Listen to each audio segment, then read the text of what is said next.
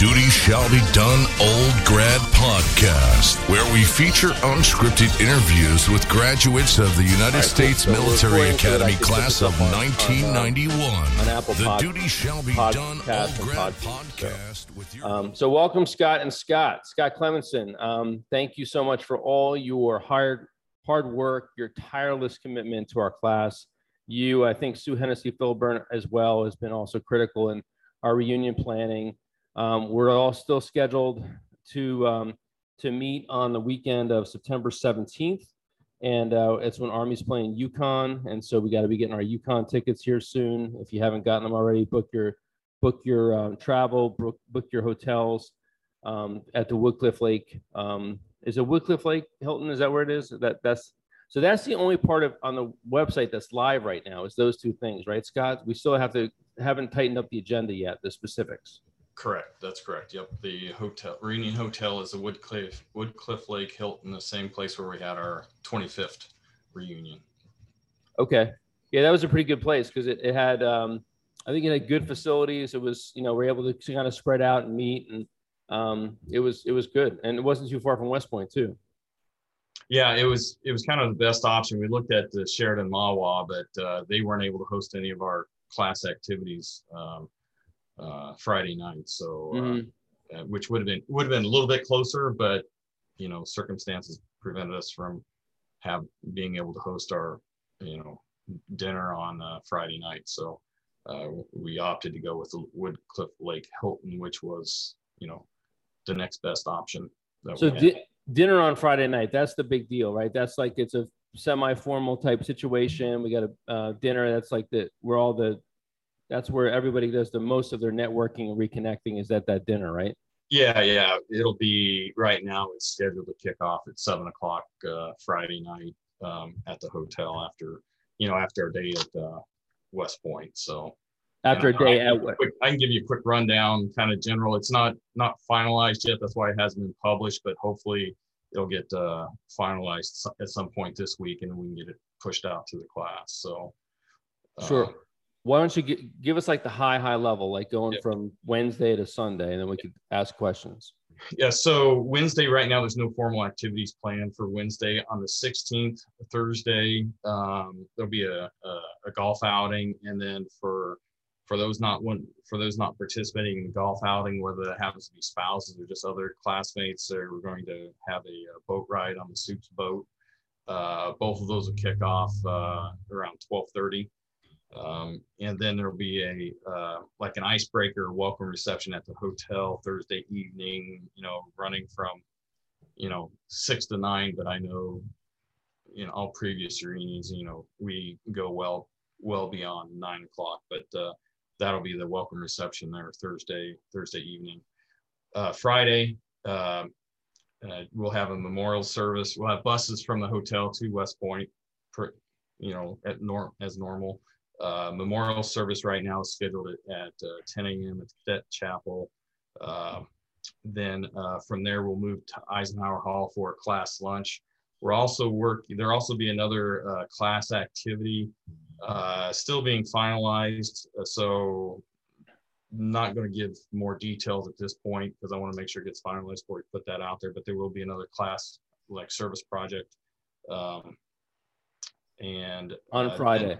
On Friday, yep. It'll take place during and after lunch.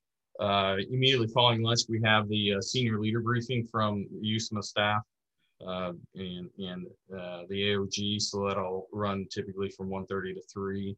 Then immediately following that, we'll have the class business meeting. And then during that time, I know we'll talk a little bit more about the class gift, but we'll also talk about the dedication of our class gift that'll happen during the business meeting as well. And then there'll be also, so the buses will leave the hotel about 8:30 in the morning. You can classmates can choose to attend whatever events they would like to attend, and then also just walk around and tour West Point as they please. The first buses back to the hotel will be 3 o'clock in the afternoon, with the last one leaving at 4:30 to get back in time for the class dinner Friday evening. Then on Saturday morning, the weather call will be made at 6 a.m. for the alumni exercises at the parade. There'll be kind of like a quick continental breakfast or grab and go breakfast at the Hilton. So you can chow down either before you get on the bus or while you're on the bus ride up there. The cadet reviews is scheduled from 9 to 10. And then immediately following the review, we'll have our class reunion photo in the stands. And then we'll have a pregame meal in the cadet mess hall. And then 12 p.m. kickoff for Army beating UConn. It's an early game, right? 8-12. Yeah, I saw that 12 p.m. So that presses everything back to early that morning. Yep. And then after immediately following the game, we're going to have a post-game tailgate at Buffalo Soldier Field. Yes. Yeah. Well, I mean, last time it was a November game, right? So we didn't know what the weather was like. So that's why we had the post-game at iCall because we weren't sure about the weather. So yeah, this will be back at Buffalo Soldiers Field, just like we had when we were there for homecoming, the first 4 reunions. And then, buses will be probably running back to the hotel immediately follow the game. And then probably the 6:30 will be the last shuttle to the hotel. So they give you about 3 hours or so at the post-game tailgate. And then right now, Sunday, we don't have anything formal planned on Sunday. Normally we'd have a brunch at the cadet mess, but they stopped. USMA stopped offering that to reunion classes. So right now there's nothing formal scheduled for Sunday morning, but that may change. So that's the highlight. I want to remind our classmates, class gear that ends tonight. So if you haven't ordered your class gear, go out and order it tonight. If you're hearing about this for the first time, shoot me an email, Scotty, SCOTTY.Clemenson, CLEMENSON @gmail.com, and I'll get you the link to our class gear and to our reunion website. Also, football tickets are now available for order. This should have been received in an email. If you're not getting the emails, then update your email address with AOG at the following email address. It's address@wpaog.org. And then also you need to be reserving your hotel room as well, because we have a hotel room block out there. And then once all those rooms are gone, then you'll be, hopefully they'll still have rooms available for that. So I would, if you're coming, I would go ahead and get your hotel room reserved now. And I've also been trying to post this both on our 91 webpage and then our 91 reunion webpage, even though that still has in the description, it's for the 20th. We've just left that up there, and we're using it for all of our reunions and among other things in between the reunions. So Jamie, I think that was probably the quick rundown. Let me know if there's anything I didn't cover that you think I need to hit. Well, I just put the link in the chat feed for folks who need the link for our for the place to go to get the hotel and tickets. That reunion page is going to get populated with more live links. That's going to enable us to be able to see the agenda, the specific agenda. One question came in is that will there be an ice luge for Jaeger shots at the Buffalo Soldiers Field tailgate? Okay, I also take an action on that one.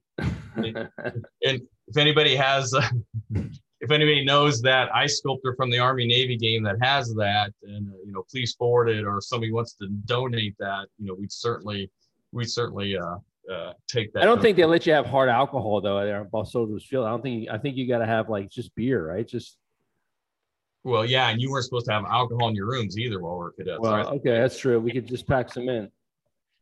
I mean, I've heard rumors that happened, not that I know of personal experience. Yeah.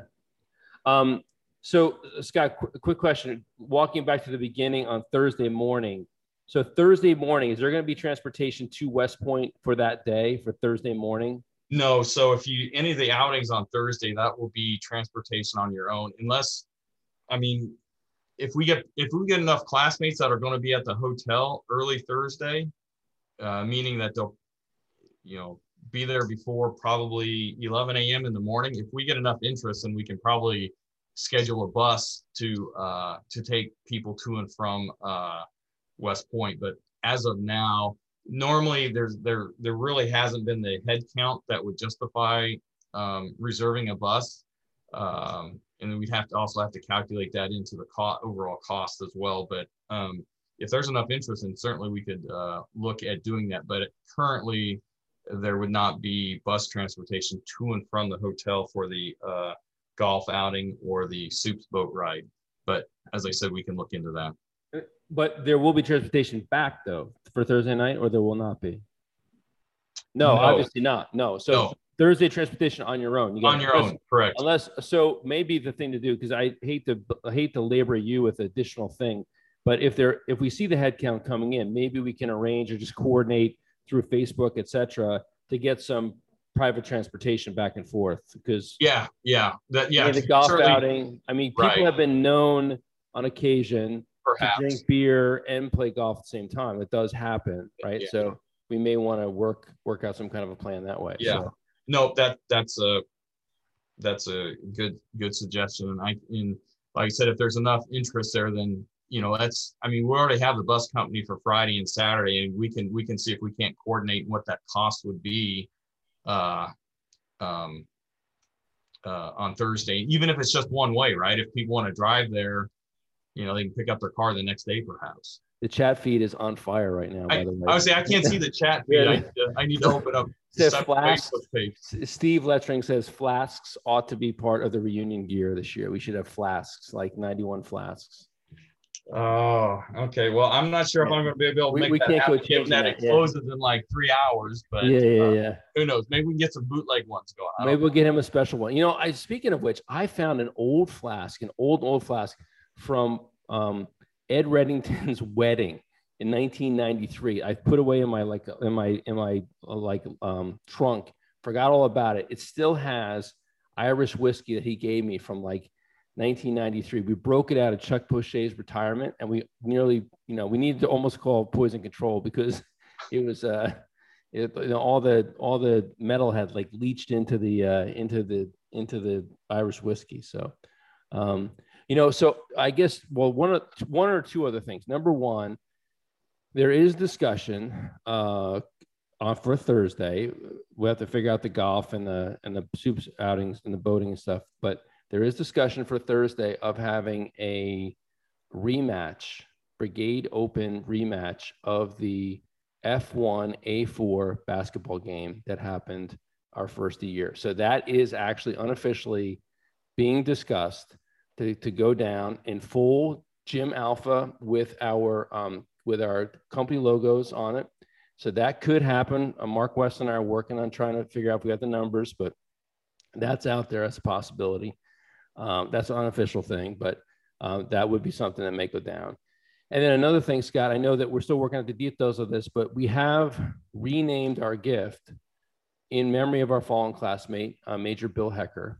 And there is going to be some kind of a presentation to the Army Cyber Center during that time frame for a limited number of folks, right? So it's going to be the Hecker family and maybe just because there's not so much room in that cyber Spellman Hall, I think, for that presentation to happen, but there will be something that goes down, I think, right? Yeah, you and I need to probably talk offline. I think that's going to happen now after the senior leader brief, due to logistics associated with the Army Cyber Institute. Okay. Clearances, right. Restriction of cameras, all that stuff. So yeah. So yeah, there was some discussion late last week on that, Jamie. So I'll reach out to you. And at the very least, our classmates should know there is a beautiful plaque. Yes. Like a something that is going to be in Spellman Hall forever with this gift inscribed with the memory of our classmate that will be there commemorating this gift. So and some type of presentation with a limited head count for that to happen. Yeah. Right. Willie, those details are still being all worked. those details are still being worked out, right? Yeah, because I know Pam was on vacation last week, and Megan, Dill, and Elena had reached out to me right during the week about the logistics associated with that and some other details that I won't bore the class with now, but you and I can talk offline. But it will be, rest assured though, we'll make sure that our classmates in the Hecker family are there, and it's we'll make it happen. The dedication will happen. It may not happen at the Army Cyber Institute, but there will likely be a mock-up of the plaque that will be there, so all of our classmates can see that, as well as and then maybe we might be able to get the Hecker family in there separately. Right. But anyway, details to be determined.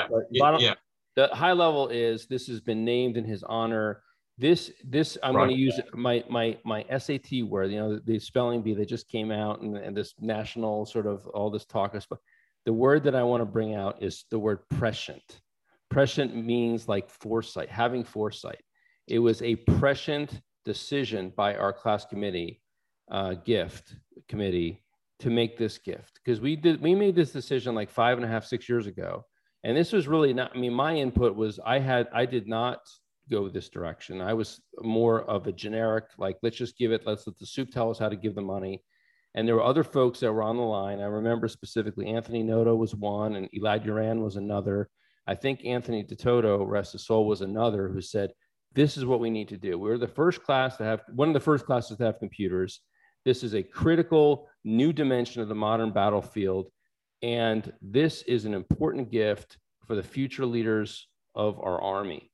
And, look at how important it is now to have infused cyber awareness into all that happens for cadets in their development. Yeah, absolutely. I can remember those discussions as well. And it was, as you said, prescient that we actually chose this gift. And, we even had, I think Andy Hall, I'm not sure if he was the first, if he wasn't the first director of that, he was the second director. So our, even our classmate has ties to the Army Cyber Institute. Absolutely. We're getting the hook here. Dan Clark says reunions are easy peasy. Let's jump over to Scott's hike. Yeah. Let's end this. Let's get to the real. Scott, I want to thank you. I want to thank Sue and to whoever else has helped. This is yeoman's work, what you have been doing, and it's not easy. And coordinating with these folks from AOG, they're not always the most responsive, let's say. And so we're so grateful for all you're doing, and thank you so much. Well, I appreciate the kind word, Jamie. And like I said, Sue's been doing a lot of the day-to-day work, so she deserves, most of the credit. So, but I enjoy doing it. So it's great. It's fun. I enjoy it more than I would hiking the Appalachian Trail. Yeah. What I'm looking forward to is just reconnecting with everybody the way that we've been able to do through technology in the last couple of years, but just do it in, real time. So it's going to be great. Scott, thanks so much for joining us. Roger that. I'm out. All right. Scotty Halstead, thanks for bearing with us as we droned on through that stuff. But it is important for us to get it out there. And I feel for Scott, because I know he wants to get that schedule out there, wants to have it live, and people are like, because he doesn't want to have it go out there and be wrong by like a half an hour or 45 minutes. Next thing you know, there's like version control problems or something with the schedule. Well, as I told you, I too is blowing up the internet right now, hungry for information. So we're excited to get the band back together in mid-September for the reunion. So I appreciate Scott and Sue's all their hard work to help us celebrate 30 years. Yeah. Well, at least we know the high level thing. The high level thing is people flying in Wednesday or a Thursday morning. We have Thursday is unofficial stuff. Friday is more official stuff. Saturday is the game, and thank God I'm so happy that it's a tailgate and not the Thayer thing. Thayer wasn't terrible, but it was just like a different dynamic than tailgate, So that's great. I'm looking forward to it. It's going to be a really good time. Yeah, I am well, you and I have spent a little time together over the past 4 months talking about the reunion. So it is a great time for us to grip hands and rekindle some old friendships, as well as see some of our Ranger buddies that we haven't seen for a while. So I'm super excited. So Scott, you have been a bit of a celebrity for our class for the last 4 months. We've been watching you with this has been fantastic. Checking out your journey, hearing about the various different states. And so give me the high level, and then maybe let's go into some detail of some of your observations and thoughts. And I'm watching the chat feed. People's questions can come through here, and then I can see, I could respond to those questions. Okay. So I was in Pennsylvania one night during a thunderstorm. I'm in a shelter. When it rains, people pile into these shelters. And so I'm sleeping in a shelter next to a guy who is everyone has trail names. His trail name is Almost There. And I'd never met him before. And he lays out for me that he did the Appalachian Trail through hike the year prior, fell in love with it so much he's doing a section hike this year. So I said, okay, I'm almost halfway through this thing. What was your favorite part of hiking the Appalachian Trail? And he didn't bat an eye. He goes, the people.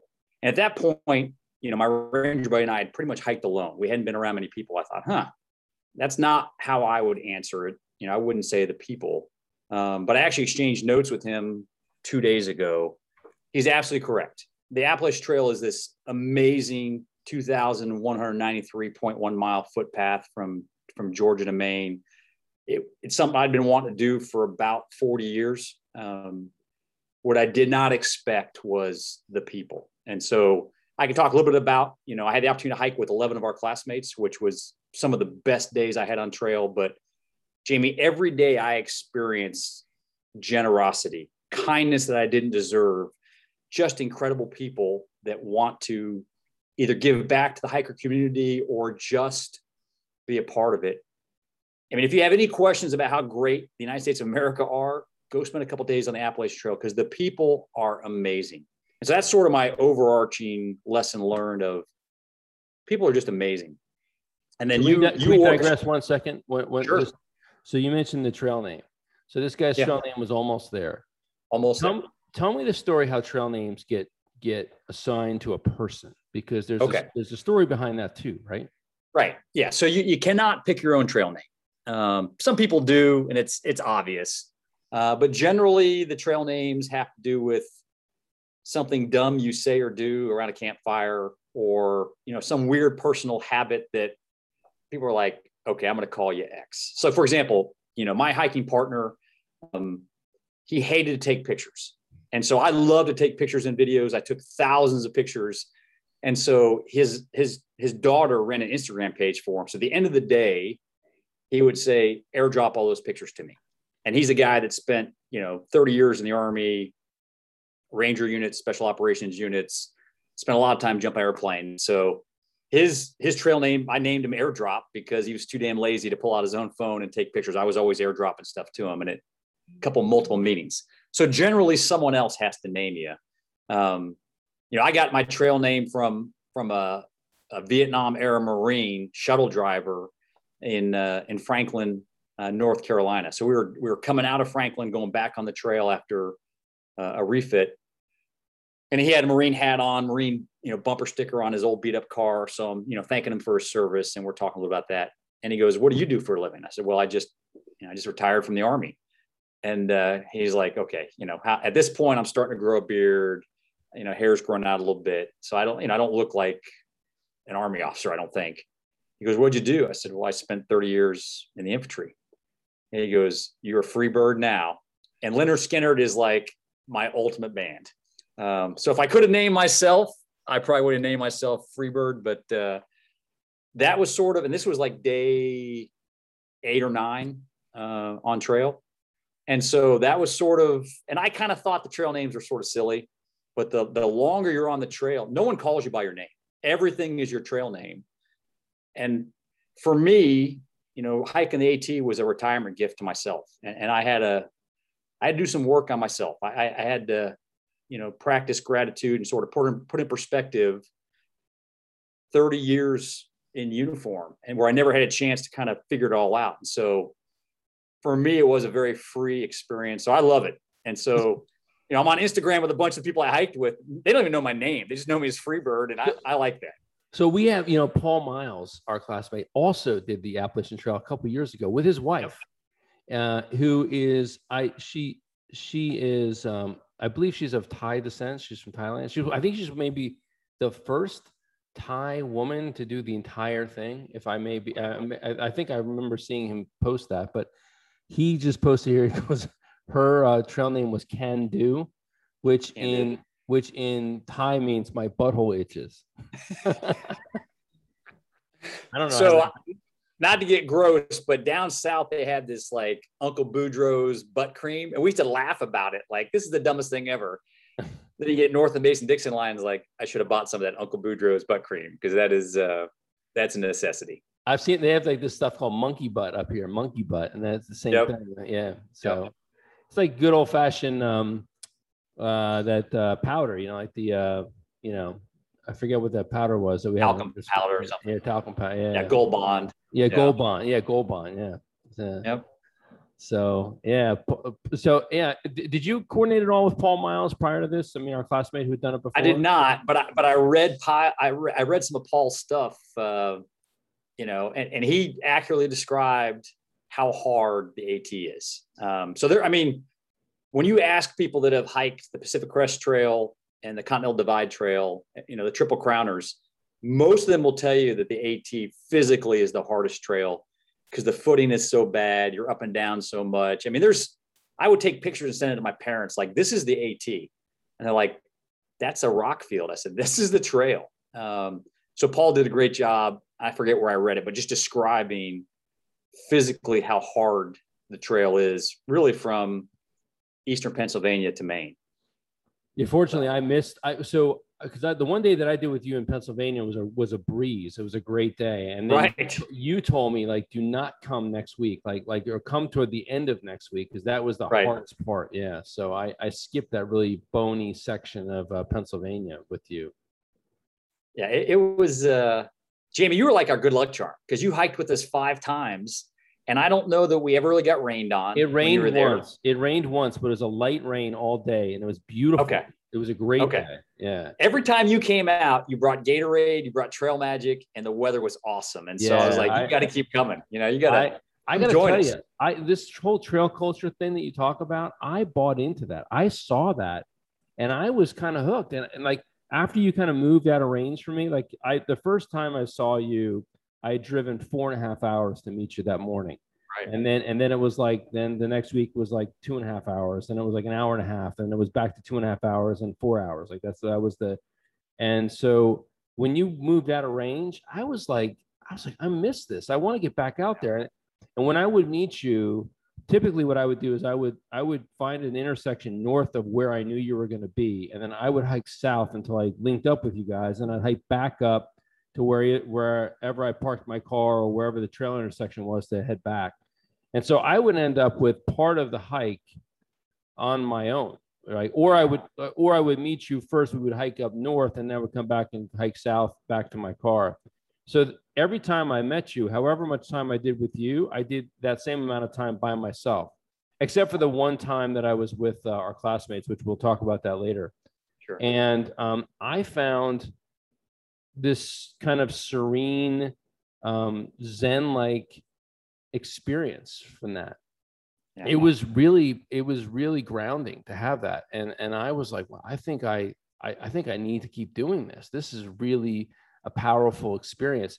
And then also we have to talk about this whole culture of trail angels, right? How that, so the second or third day that I come to meet you, there you are. I pull in, there's like a big van, and there's this guy cooking food, and there's like probably 25 of you guys all around there, like smoking and joking and like charging your cell phones. And so tell me about this whole trail angel concept, how this works. Yeah.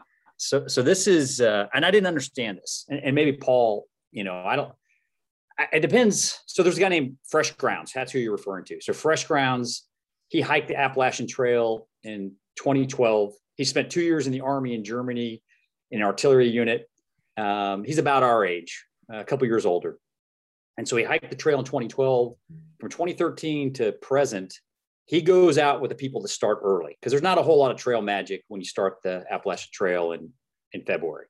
And he sort of finds hikers that he likes, that he gels with, and he feeds them. And so he fed me twice in North Carolina, 3 or 4 times in Pennsylvania, and I think 3 times in Vermont. And he has this knack, like on some of my hardest days, days where I'm just like, I'm done. I'm going to ring the bell. I would come over a rise or a mountain, and there's that white van covered in stickers and it's fresh grounds. And he makes the world's greatest chicken noodle soup, grilled cheese sandwiches, tacos, you name it, on and on and on. And he does it. Burritos. His burritos are fantastic. Yeah. So he won't take money from current hikers. He did very much appreciate your donation, Jamie, but he does it because he loves the hiking community. He loves the connection with hikers. And the further north I got, as the weather got warmer, we're exposed to more and more trail angels providing trail magic. And sometimes it's a very dry year. And so there's very little water in eastern Pennsylvania. There's a trail angel named Munn, who I'll never meet, who for the past 30 or so years puts out water, because that's the best gift you can get on trail is, like pallets of water for hikers. Sometimes it's a can of Pepsi. Sometimes I drank a few cold beers in the morning because guys would have it and give it to you. But it's just this wonderful connection between people that live near the Appalachian Trail that want to be a part of it. And most of them are either their former through hikers or their kids through hiked, or they had some great moment in their life on or near the trail and they just want to be a part of it. So it's a special part. I don't know that it exists on the other long trails, because obviously the Appalachian Trail runs through many towns and villages where people live and can come out and just see it. But it really, getting a Snickers bar and a Pepsi can take a day that is like really hard and just turn it around. And all the people want in return is for you to talk to them for a couple of minutes and tell them about your journey and tell them about yourself. And it was amazing. Like I said, every day, I didn't get trail magic every day, but every day I'd have a conversation with someone that made that day special, that made me appreciate that I had the good health and the resources to hike this trail, because it's just a really special community. And I miss it. I summited Mount Katahdin on Tuesday, and I've been thinking about the Appalachian Trail a lot since then. And I'm back home now in Georgia. It's so good to be back with my family. But my wife knows. She'll catch me kind of staring off in the distance, daydreaming. She's like, "You're thinking about the trail." I'm like, "I am." I mean, it changed me. They say if you love hiking, you'll find your best self on the Appalachian Trail. And I think I did. I think I agree with that as well. I found myself, like I talk about that Zen state, like that one day particularly, we did, I did 8 miles up with you and 8 miles back. So 16 miles in one day. Plus I ended up getting lost. So an extra 2 miles. It was 18 miles. That was crazy, by the way. That's worth doing a little, digressing here, but right. It was because I had, 18 miles early morning. You end up having to use the old restroom out there, out in the and so I'm like paranoid of like, I want to be far enough away that nobody's going to walk up on me, So I got off that trail, and I end up doing my business and turn around and be like, I couldn't find the trail. I didn't know where the hell I was. And so I end up like just doing these concentric circles. And in my head, I was thinking like the newspaper article about, the stupid guy that's out there without a compass, without any, airborne ranger dies on the stupid Appalachian Trail. Like I was just back. So then finally I did these concentric circles. So I found the trail, but I ended up not realizing which direction I had to go. So I ended up continuing to go north for another mile before I ran into some hikers. And I just reconfirmed, I said, just, kind of jokingly, am I going to Maine or am I going to Georgia? Like, you're on your way to Maine. I'm like, that's not the way I need to go. And so that's why I ended up going the extra 2 miles that day. But it really is, it's a fantastic experience. And I'm so grateful that I got to connect with you for those couple of days, because I found that I reestablished my love of hiking. It is, So for our classmates listening, Jamie, you I was a little bit, I mean, I'm a glass overflowing type of guy, can find the goodness in almost everything. But as you get further north, the cell phone service is terrible. So you orchestrated this sort of mini reunion on the 1st of June to celebrate our 30th, 30 years of graduation. And I'm like, Jamie, I don't think this is going to happen. I still have that text. I'm like, Jamie, it's just too hard, man. And you're like, no, we're going to do it. And so you brought together, you, Christy, Mike Rooney, Milan Shatton. It was awesome. And just, you were not going to give up. You're like, we're going to, and a good part, it was an awesome part of Vermont at that time to hike, but it's special. I mean, Appalachian Trail. We had a beautiful day that day. First of all, the weather was perfect. Right. And then we got to the section where you were going to meet us. And there was a beautiful big map that we saw, and we realized we didn't need to do an up and back. We could go up, stay with you a little bit longer, because it was kind of like north and then went a little bit west, and then we could shoot straight down on another trail. So we ended up doing 12-mile loop, but we ended up staying with you guys for about 7 or 8 miles, I think. So that was a great, great day. So that morning, Fresh Grounds, again, he loves the military. I retired from the Army on 1 June. And so Fresh Grounds made me a steak breakfast and just this awesome meal. And then I linked up with you, Christy, Mike, and Milan. The weather was perfect. We climbed that fire tower and we just had awesome views of Vermont. It was special. And that's, so, Milan, she's like, what have you learned about yourself? And I'm like, I don't want to have this conversation, because at that point, how do you articulate, this was 1 June. I started February 21st. I'd learned all kinds of things about myself. By the way, just to digress, why did you start in February as opposed to starting in a more palatable weather time frame? Why February? A couple of reasons. One, I want to get in front of the bubble of all the college age kids trying to find themselves and, smoking weed every night on the trail and just this big conga line party. I want to get in front of that. Two, the country was sort of we didn't really know where we were in terms of COVID in February. I was already, I'd been vaccinated, but most people at that point had not been. And quite frankly, I want to get out there. I had a ton of accrued leave to take for terminal leave, and I just want to use it to hike the trail. And so February just made sense. I want to get in front. I didn't want to be one of the guys learning about the trail from other hikers. I want to get out there and just kind of cut my teeth on it. So my ranger buddy, his mom passed away a week before we started hiking. And so we delayed it a little bit so he could bury his mom and take care of some family matters. But February 21st is just a good time to do it. And what's neat is I summited Katahdin on July 6th with 3 other people that started at the same time. And we didn't know each other, and we bumped into each other. One guy I met in the Great Smoky Mountain National Park, and then again in Massachusetts. And the other guy I linked up with in Massachusetts and hiked with most of the rest of the time. So it was a good group. It was, if I was going to go back and do it again, I would start early and get in front of the bubble, because I stayed in my tent most nights, but if it was raining hard, I want to stay in a shelter. There's only a couple of days. That freezing cold rain, like 4 days in. I remember tracking you and seeing freezing rain in North Carolina. I think is where you had like icicles on your tent and stuff, right? Yeah, I have a short memory, but I reread my journal. I kept a journal every day. I reread it. I almost went hypothermic 3 times, and the first time was like day 3 in North Carolina, and we just moved all day into the night. That was the first night we slept in the shelter. But yeah, there were some cold nights. I've lost tent stakes that were frozen in the ground. I couldn't get out. I had really good equipment, but I couldn't find the right pair of gloves to keep my hands warm. So yeah, that's the cost of, you start early, you're going to freeze. But I had the trail to myself to think and practice gratitude and pray. And all I was very focused.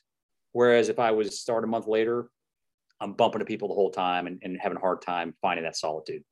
When you said you kept the journal, did you like physically write in a journal, or were you like dictating into your phone, or what was the technique that you used? I used my notes page. on my phone. Uh-huh. So I mean, I try to go as ultralight as possible. So I wasn't going to carry pen and paper. So I just used my phone.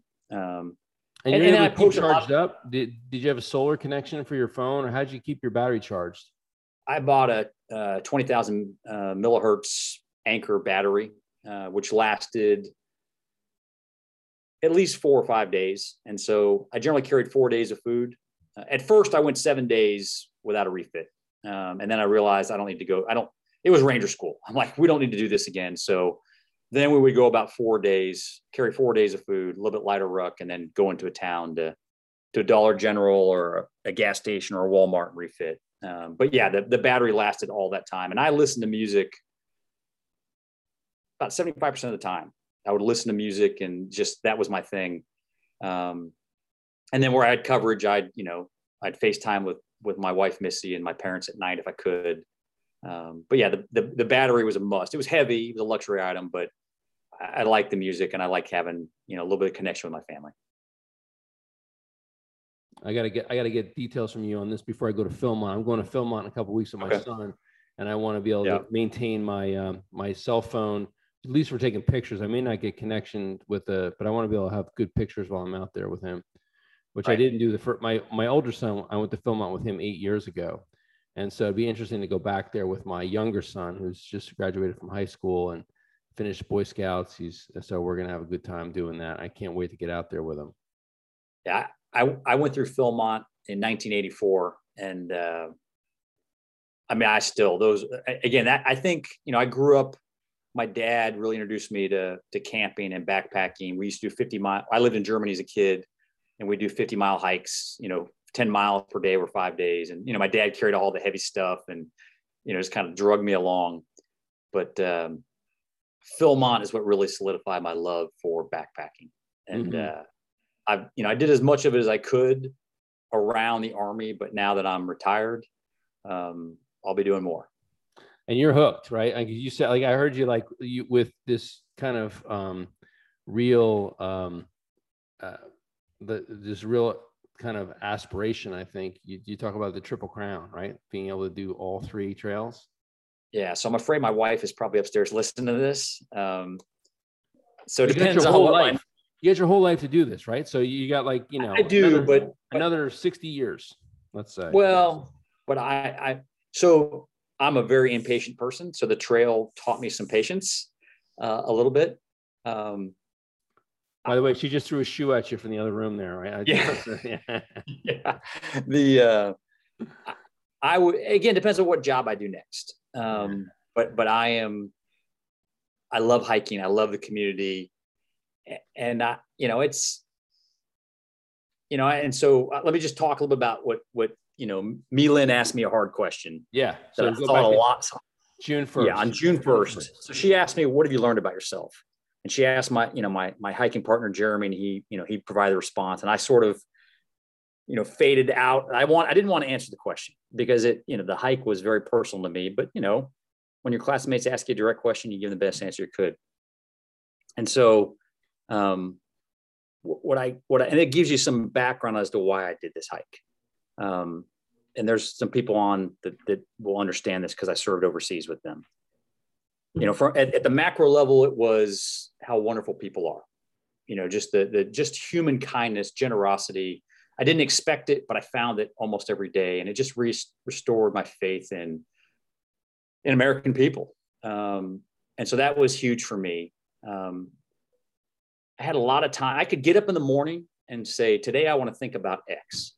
And so for me, it gave me an opportunity to really think about, my family and how much my wife of 26 years means to me, how much my daughters mean to me, how much my parents mean to me. And so that was, without the distractions, the frenetic activity of the Army, I got to think about how much I love my family, and how much I appreciate them, and how much I need to do a better job as a husband, as a father, as a son.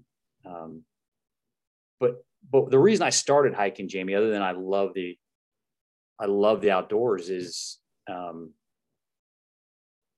I carried a tremendous amount of guilt with me from things I did in Iraq and Afghanistan. And so the first through hiker was a World War II veteran who said he used the Appalachian Trail walk away from the war.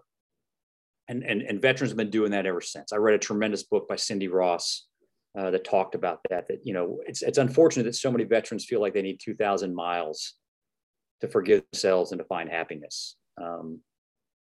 It took me till about New Jersey to forgive myself for things I've been a part of in the past. And that's behind me now. I mean, that was an obstacle for some of the important relationships in my life. The moral injury that I had carried with me for all these years, it's on the trail now. It's not part of who I am anymore. So that is probably the biggest blessing of hiking the Appalachian Trail is I've forgiven myself, and I'm a man of faith. And I've done a lot of work, through the church, trying to reconcile things I did. And it's behind me now.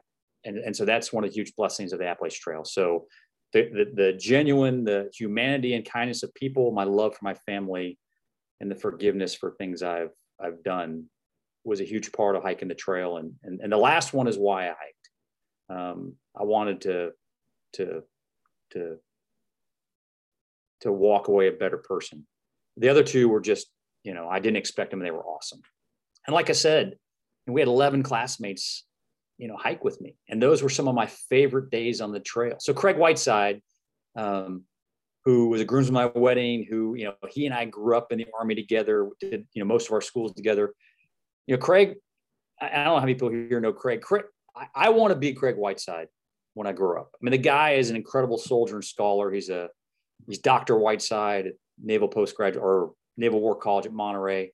And so we spent a week together just talking about, our lives. And just, it was amazing. I mean, it was maybe my favorite part of the trail was those 6 days with Craig, just listen to his story, who he is as a husband, as a father, and as an academic. Cause I know what kind of soldier he was. He's amazing.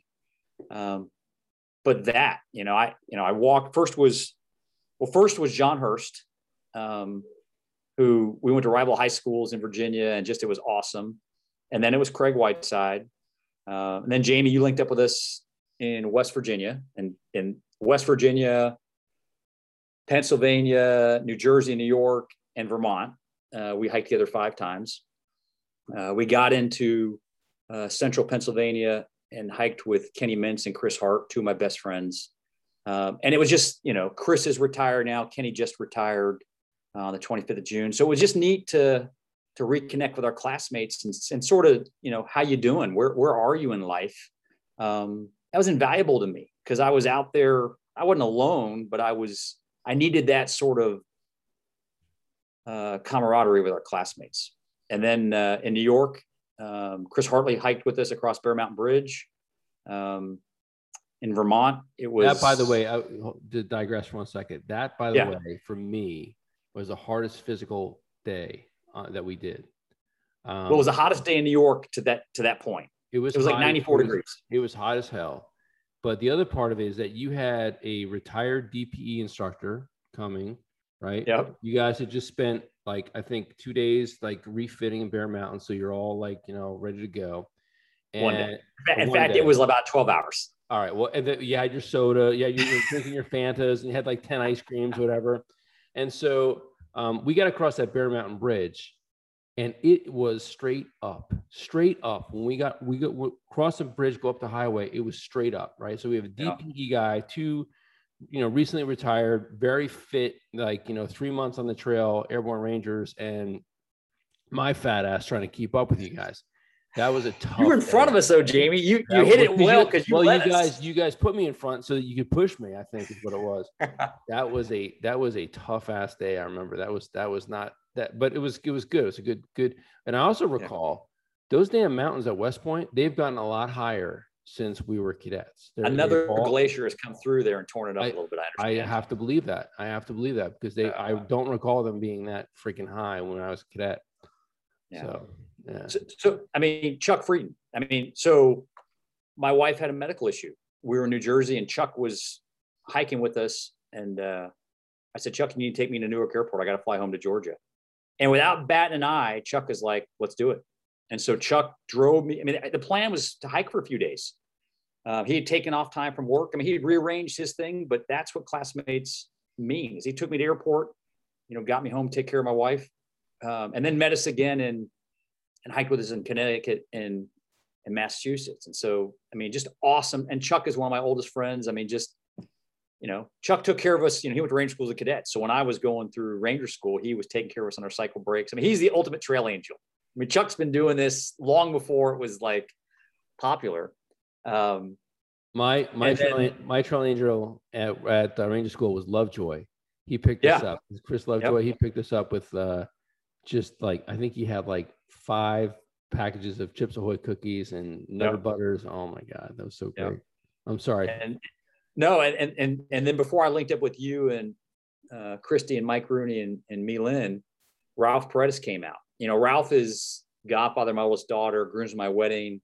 I mean, so it was, the trail brought all these people together. I mean, I didn't expect that. This is the great unexpected joy of hiking the Appalachian Trail is all these people that I love, all these people that mean so much to me. And I don't even mention all the guys from the 82nd, because I had a ton of 82nd veterans, hike with me as well.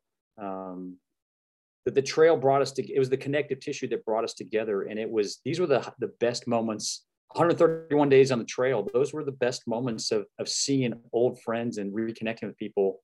It was inspiring to me. I mean, there were times, I mean, I hit it well, but there were times where I was exhausted. But if I knew I was going to see a classmate, if I knew I was going to see another paratrooper, I'm like, you know what? I'm going to, today's going to be okay. And it was just, I am forever in debt to the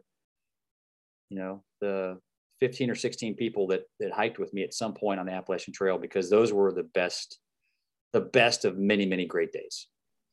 It is a great way to connect with people. I mean, I have to say too, I really was regretting missing Holly West's retirement the next day. We did a hike as the attendees at her retirement. There was probably about 12 or 15 folks who did this trail, the Fallen, where they bring rocks up there and they recognize, and it's up by West Point, and I still have not done it. But that's a great way to connect with people. I mean, aside from like reunions and meeting in a bar and having a coffee, like doing something that's not like terribly physically exerting, like you kind of level set. All hikers can kind of hike at about the same speed, or whatever. It's a great way to connect with people. I find myself, I mean, you and I were in the same battalion. We knew each other at West Point, sort of, but we weren't like really close. Now I feel like a much closer relationship with you than I did before, because we did 5 days on the trail together. So let me tell a quick story about Chuck Frieden. So, this was either Connecticut or Massachusetts, I forget.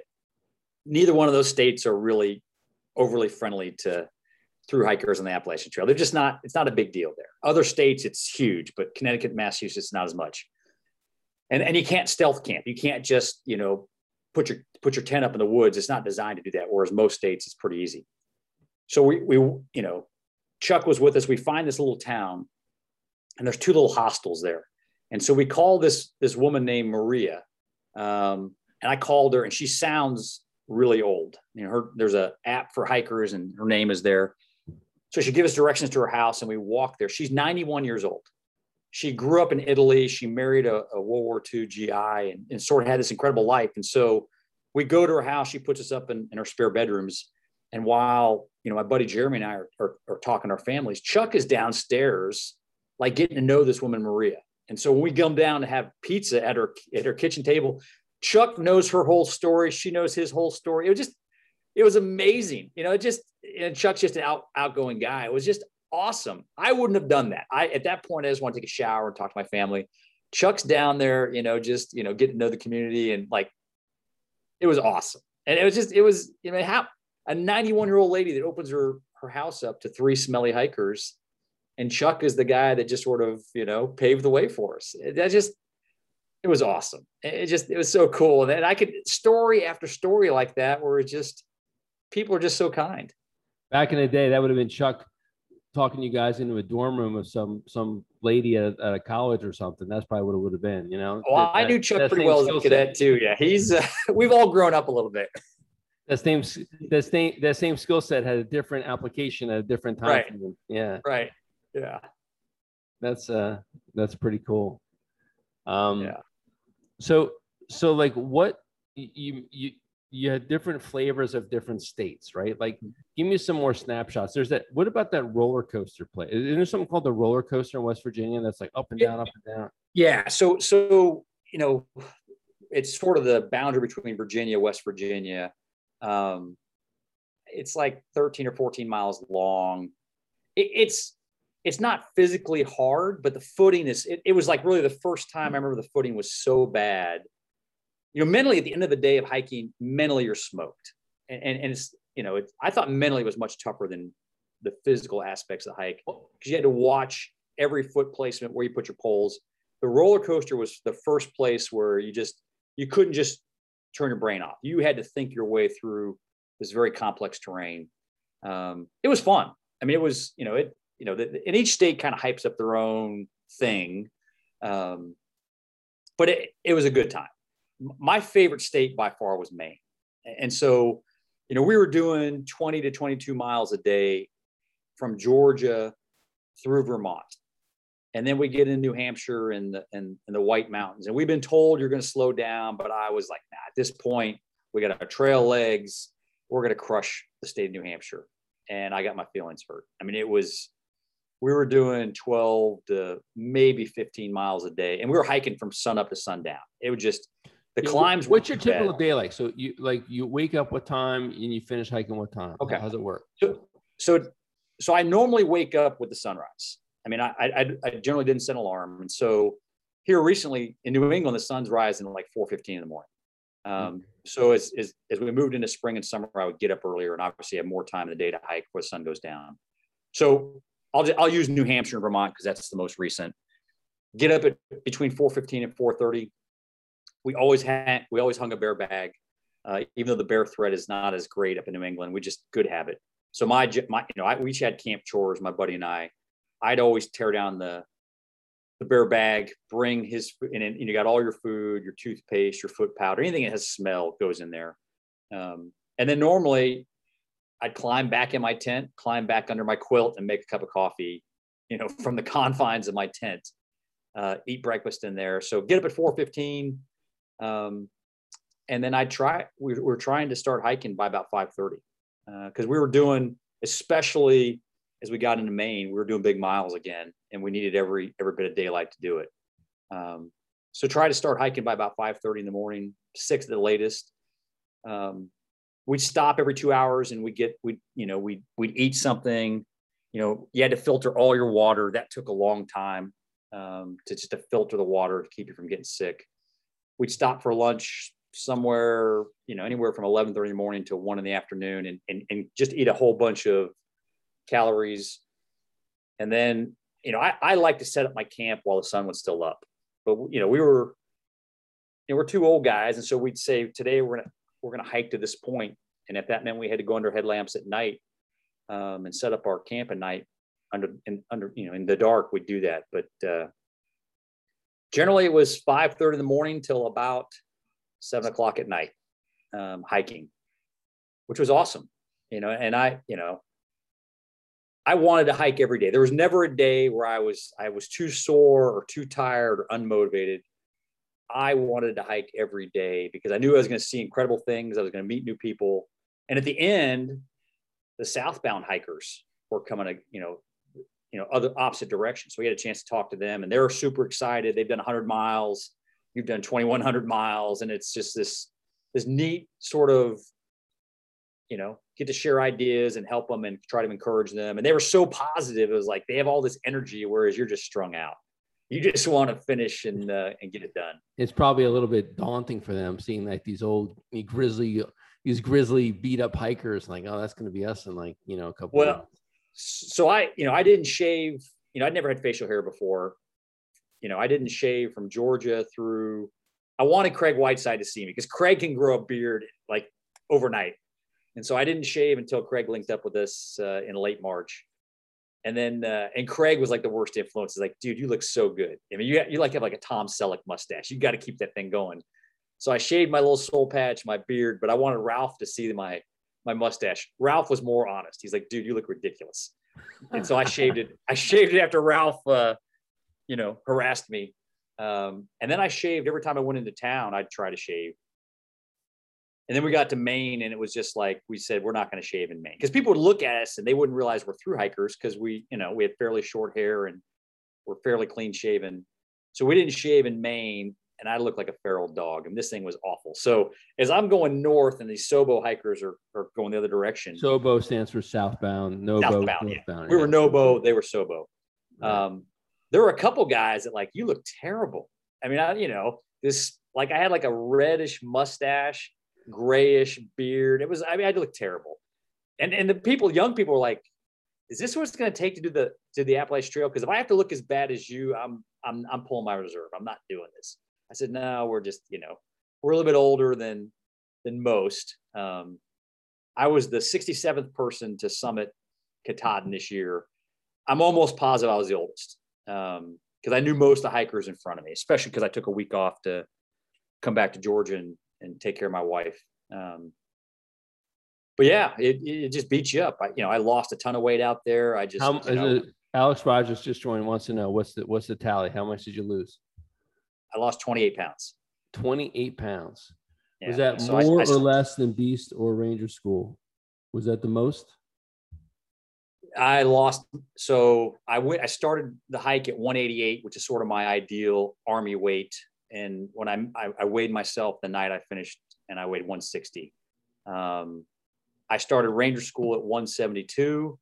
We had 4 phases we went through, and they pulled us out of the field in the mountains to go through the airborne timeline, jump back in. I started Ranger School at 172, and I weighed 139. 139? Ranger class 292. We weren't messing around. Wow. And you had Christmas break too, right? We did, which was, we did 3 phases, Christmas break, then we did Florida. So, I mean, I feel great. If I could go put my Jim Alpha shirt on right now, they'd be loose. So I wanted to summit Katahdin in my Jim Alpha shirt, but I forgot to ask my wife in time, because I thought that'd be kind of cool. It's got all the holes in it from pitchforks and everything else. And I've worn it a couple times. I mean, I try to stay in shape, but I thought it'd be cool to be on top of the sign. That's a great picture of you holding your hiking. It almost looks like you're holding an axe, like the way that the handle comes down, Yeah. So, I hike with 2 poles. I summited on July 6th. On July 4th, I was crossing the stream, and I fell hard, and I snapped my left trekking pole. I shattered it.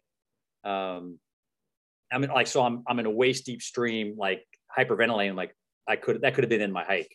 So I had to learn to hike with 1 pole the last 2 days. So that's why I'm only holding 1 up, because the other one, like a truck drove by in the 100-mile wilderness. I'm like, can I just throw this on your truck? He's like, sure, I'll throw it away for you. But yeah, Jamie, it was awesome. I hope that's what people take away from this is, one, it was just so great seeing our classmates and connecting with them, but the Appalachian Trail, it's out there, it's doable. And all of us are probably, you and I talked about this, whether, as a parent, as a husband or a wife or, whatever, all of us are in sort of, man, life can be hard. Go out and hike the trail and things kind of fall in place. At least they did for me. Well, this is one of the things too, one of the byproducts, I think, of the Old Grad podcast and Facebook and trying to reconnect more before our reunion, is that there's a lot more of this connection that's happening. And I have to give a tip of the hat here to Tracy Fisher, who has led this Healthy Leaders cohort, right, which is like, we got 25, 30 classmates that meet occasionally, probably once a month with a Zoom call. And it's been really powerful to connect with people and share like exact same things that are going on, like transition, like within jobs, aging parents, challenging teenage kids, relationships with spouses. I mean, we're all in the same phase of life. We've got these parallel journeys that we've been on for the last 30 years. We have this shared burden, this tough experience that we've all had that enables us to have kind of a level of intimacy that is just, it's great to have. And we're so blessed with that, Yeah. So speaking of that, a conversation you and I had on the trail, I like to delve into a little bit further, because this goes back to your previous comment about forgiveness and forgiving yourself and thinking about some of the challenging circumstances you've been through in the past, and many of our classmates as well who are retiring today. You and I we were remarking. I said I've noticed that with our class, with our groups, and this actually also ties in interestingly to Holly West's retirement speech. Holly she had an awesome retirement. It was a great event. And she talked about these tribes that she's been part of. There's the women's soccer team, which is a tribe. There's a West Point community, which is a tribe. There's female Army officers. There's Army wives. There's like all of these experiences, all of these kind of shared experiences that you have this connectivity. We like our class is a tribe, our companies are tribes. And the longer the experience, the tighter the relationship. Yeah. The bigger the suck, the harder the shared burden. It's even hard. It's even a closer knit community, I think, a closer knit experience. So like when you talked about, being on the trail with Kenny Mintz and Chris Hart and Craig Whiteside, and, I knew that these are experiences that you have with them, shared experiences in combat, shared experiences in the cauldron of life and death decision making, life and death itself. And that is an experience that I don't have, and that is an experience that I just respect. I sit back as a spectator with nothing but the utmost respect, and I try to have empathy, I suppose. Like your idea of saying that you need to forgive yourself is something that I feel badly that you feel that way. Like I want to support you that way. Like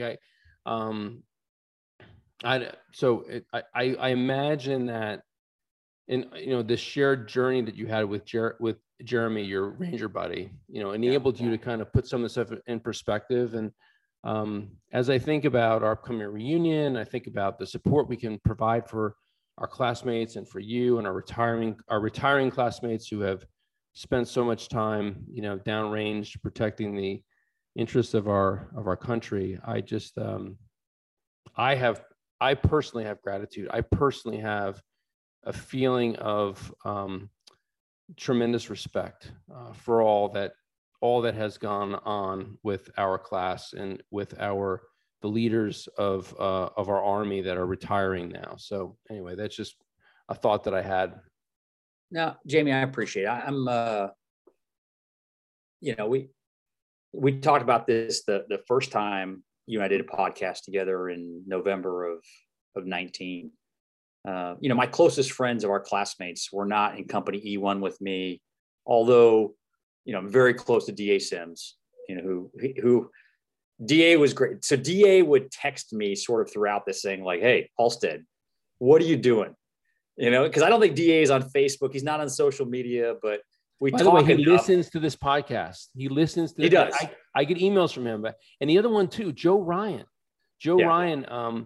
who I think these guys are general officers. They're pretty much off the grid on Facebook, but they listen in on Apple Podcast, right. And they are connected to this. Yeah.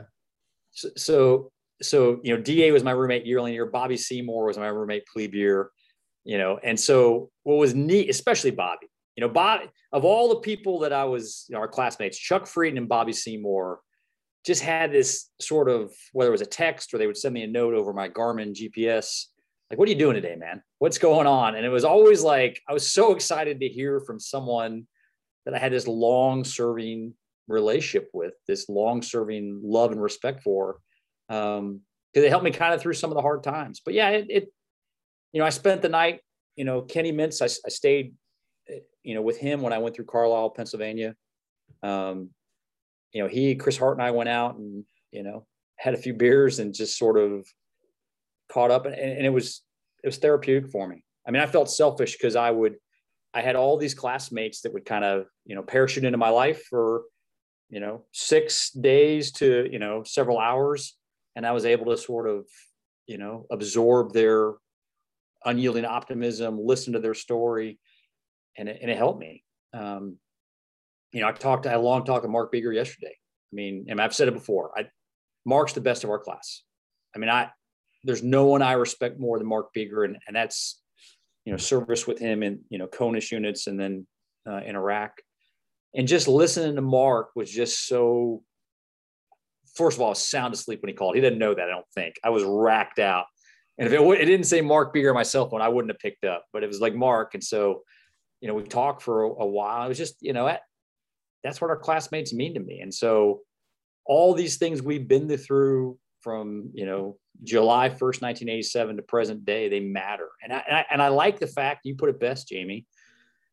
My dad has Alzheimer's. My mom has severe orthopedic issues, and, she's had multiple heart surgeries. And so we now are becoming the parents to our parents. We're still the parents to our children. I mean, we're this weird place where there's a lot in our rucksacks, a lot of stress in our lives. And I couldn't do it without my wife and without my classmates. I mean, those are that has never changed for me. If I have great news I want to share with someone, other than talking to my wife, I'm picking the phone. I'm going to call Ralph Paredes, and I'm going to talk to Ralph and, or Brent Parmeter or Mark Beeger and go, hey, I need help with this. The same thing. If I'm struggling with something like that, I'm going to call, one of our classmates. And so I like the fact as we get older and, people are on second and third careers, people are, no one cares. I mean, I've worked for Johnny Richardson and Dave Hodney, two incredible Americans that happen to be general officers. And I was not on a first name basis with either one of them when they were my boss, but it was so cool to learn from them and work for them. But now that we're all retired, most of us, it's sort of like we go back to being cadets and you have all the dirt on these guys and you can sort of, enjoy these lifelong friendships that have sustained and inspired us, for 34 years. The first day that I hiked with you in West Virginia, you had one of your father's classmates hiked with us too. I forget what the guy's name was. Rick Rhodes. Yeah. And by the way, that dude was like, I mean, how old is he? He's climbing up and down these hills like they're nothing. Like he was 74, 75. He's in great shape. Yeah. He golfs every day. So he was, he met us like up on one of the mountaintops or whatever. He hiked with us. He did 2 or 3 miles with us. But I got a chance when you guys were going into the hardware store to refit. It was just he and I talking. We're just chatting back and forth. And he's like, oh, you're coming up on your 30-year reunion, huh? I said, yeah, it's coming up this year. And he goes, I remember that was one of the best ones, he said. Right. And it goes from that point forward, it really doesn't matter who you are. Right.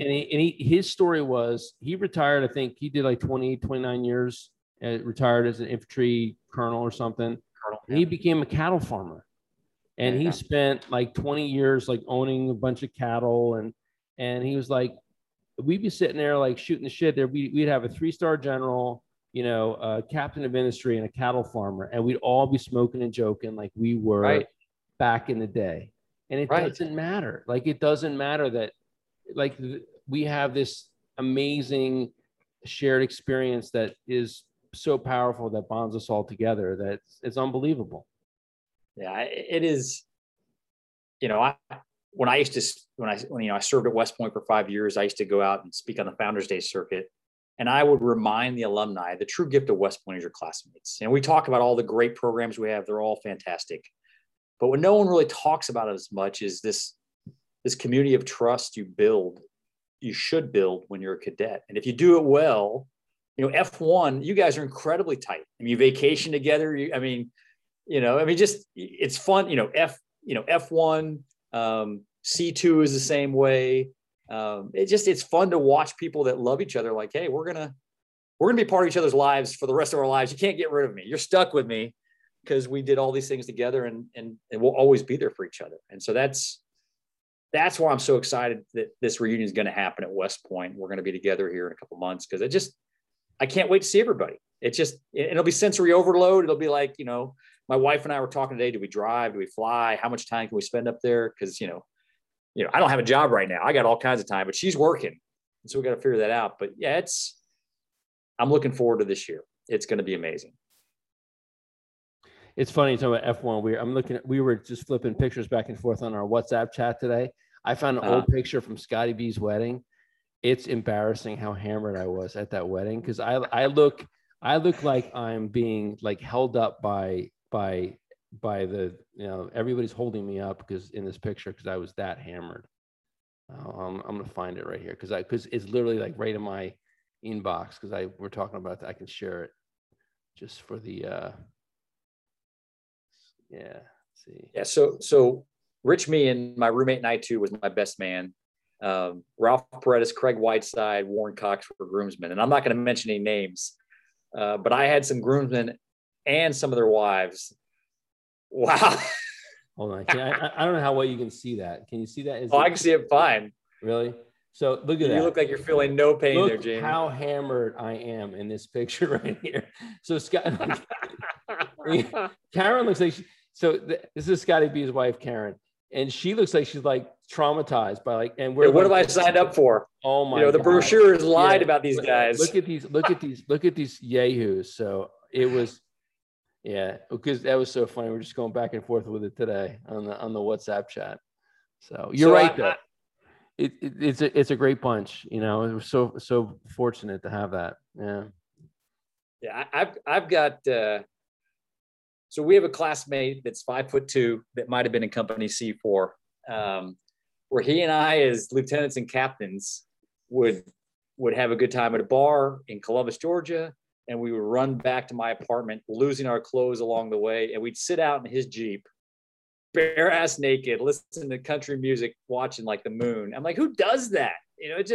Ralph Paredes and I do. I mean, it's just, that's normal behavior. And I'm not the only person that Ralph has gotten naked with in a completely normal way over the years. It just, that's what being a classmate's all about. You got a whole company of people. That was their motto: "Go naked." That was E4, right? Go naked. Yeah. Yep. Those guys are the whole. And some of those guys are general officers now. I know. You know what's crazy? So of the like, there was about 8 or so people that were involved in that heist of the goat. 3 of them are general officers. You got Johnny Braga. Johnny Vegas is just got promoted. He's about to get his 3rd star in August 12th. You got Major General Jones, class of 92, and Jim Eisenhower, class of 92. Those guys were involved in the heist, and in addition to Ted Russ and Baumkamp and all the other E4 celebrities that were involved in that. Speaking of which, so I am going to. I want to talk a little bit about Old Grad Podcast because I have a future episode that's going to come up at some point. I hope before our reunion. I'm going to have Doug McCormick on. General Bramlett has agreed to come on this as well. And so I am so looking forward to asking General Bramlett about what it was like when that goat got stolen, because I know he's still pissed off about it like years later. So I'm looking forward to that.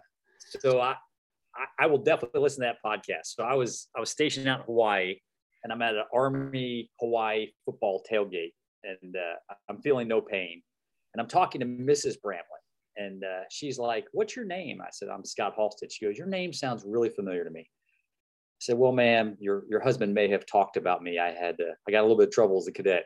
So then General Bramlett comes over and he sees me and he's like, "What are you still doing in the Army?" It's like, "Sir, we, the 5 of us that have soups boards for our own, shenanigans. Yes, we were tough on the plebes. One of those guys, and I won't mention his name, but he's a 2-star general. Another guy is commanding the 4th Infantry Division, and the other guy's a doctor. His son just graduated from West Point. The other guy commanded a brigade in the 82nd. The other guy we lost track of. But General Bramlett looked at me like, "I cannot believe that you made it, past 5 years." I'm like, "Hey, sir." So there is something to be said for like rule breakers and success. Like there is that, like, no, like calculated risk takers, there's something to be said for that. I think that therein lies maybe a doctoral thesis or something, looking at like comparing hours on the area versus, success in the Army. Like, wasn't Stan McChrystal a three-century man or something? I think he was like, Eric Carilla, class of 88, commands 18th Airborne Corps. He was a star man and a double century man. I mean, I think, there's certain things that are, you don't violate the cadet honor code. You don't screw over a classmate. Everything else, regulations are guidelines. And right. When you get caught, you pay the bill and you whatever. I mean yeah. So going back, so in 2 weeks, I've got Alex Rogers. He's coming on to the Old Grad podcast. Yep. Then I'm going away to Philmont. Yeah. Then I'm going away to Philmont for a couple of weeks. Then in August, I intend to shake up the format a little bit here with Old Grad podcast. I want to try to get more reps in with more classmates. I'm going to shorten this to 30 minutes. Try to do the same format that we've been doing with it, the same kind of arc of the podcast, just moving faster. And I'll do it during the day. I'm work around people's schedules, let them like log into my Calendly feed, and we're just going to do it. If I could do it live on Facebook, maybe I'll do it. It'd be less centric about Sunday nights, but more centric about trying to get every company represented and anybody that wants to go on it before the reunion. And then after the reunion, I'll go back to the same format, I think, and continue with this. You may have heard, Scott, I actually there was a concept that was in play because AOG knows about the Old Grad podcast and they love it. But it's kind of unofficial and whatever. There was a discussion of having me run something similar for AOG.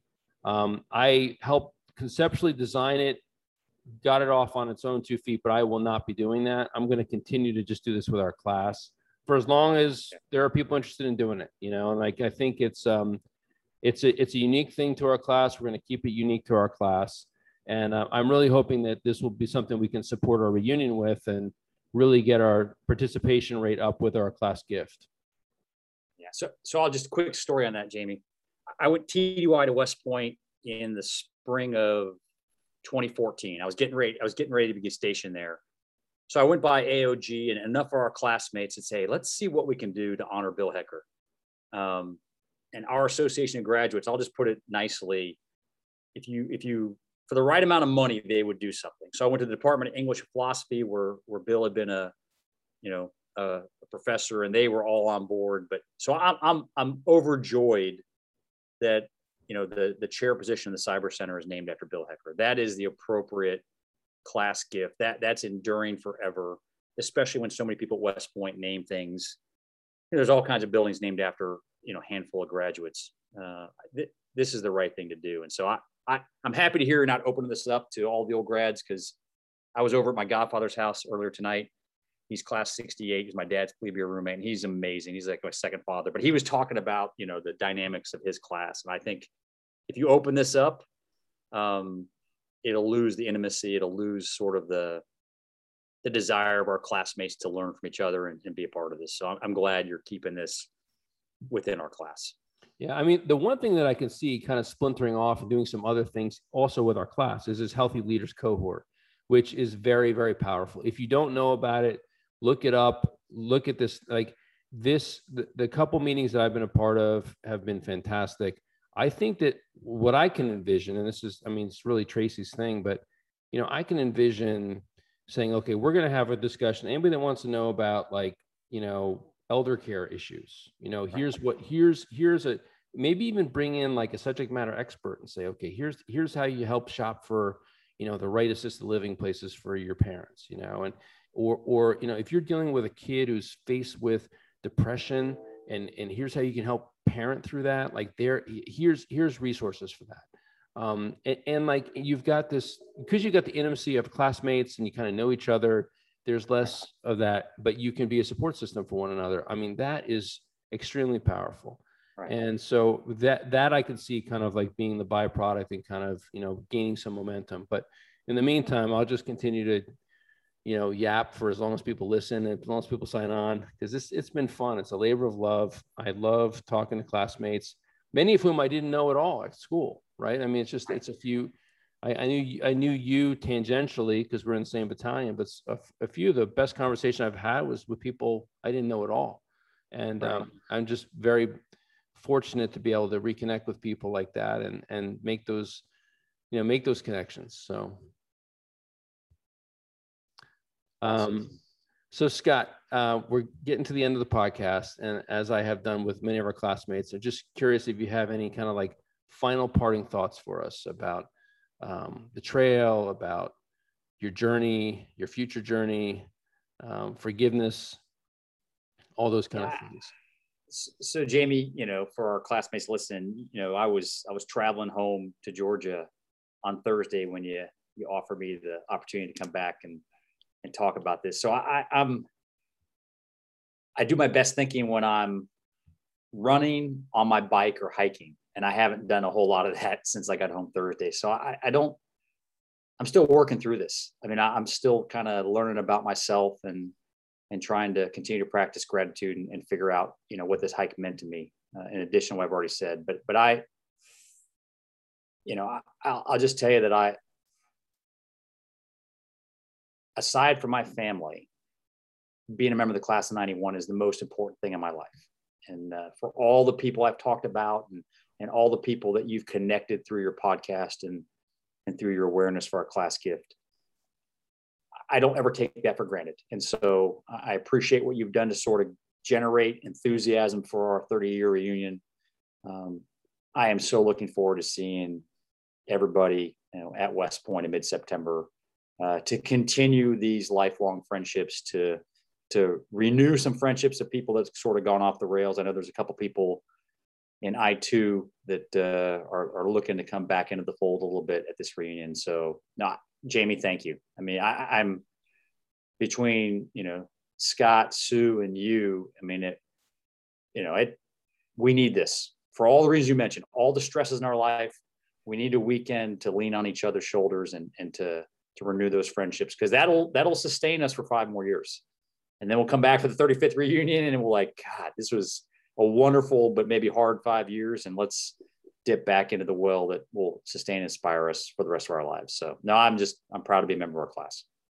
Well, in the words of Holly West, this is our tribe, right? This is a tribe that we're a part of, or a big tribe. And for those of us that, to your point, there are a few classmates that are on the fringes, right? Let's reach out to them. Let's get them. I recently, you know what I did? I called Lumen Rowley, my Ranger buddy I hadn't talked to him in 25 years. I said, dude, I just got to call you up and thank you for carrying my ass through Ranger school the way that you did. We had a great conversation. We talked for probably 45 minutes. I learned he's got 2, hopefully he'll make our reunion. It's going to be tough. He's got 2 young kids. His kids are like 4 or 5 or something. He's got God bless him. Twin girls. It was a challenging pregnancy, challenging, early childhood. And so there's been a series of operations and other things, but the kids are doing well, but he's a little concerned about traveling. And so if he misses it, it's going to be because of that, but I hope he makes it because I love that guy. But those are the kind of things that we should be doing. Like, by the way, if there's some classmate that you don't have a connection for and you want to reconnect with them, contact me, jamieschleck@gmail.com, because I have the master list and I can help make those connections. We're not going to send it out to the whole class for a number of reasons, but if you have a specific reason to reach out to another classmate and you want to kind of reconnect with them, please do that. And if you've got people that are sort of like on the fringe, let's get them in there. Let's get them to our reunion. Let's be there. Let's support each other. Let's make this tribe, as effective as it can be. So, everybody, thank you for joining us for the Old Grad Podcast. It has been a pleasure tonight. Scott, thank you so much for your sense of adventure and getting out there on that trail. And this was a great thing for us. We were all connected watching you along the way. It was so great. And I could never quit because I knew people were like, they're watching now. I'm committed. Yeah, but it was awesome. So thank you for doing that. Thank you, everybody, for joining us on the Old Grad Podcast. This edition of the Duty Shall Be Done Old Grad Podcast. Please check back on this Facebook page for information about featured guests and upcoming episodes of the Duty Shall Be Done Old Grad Podcast.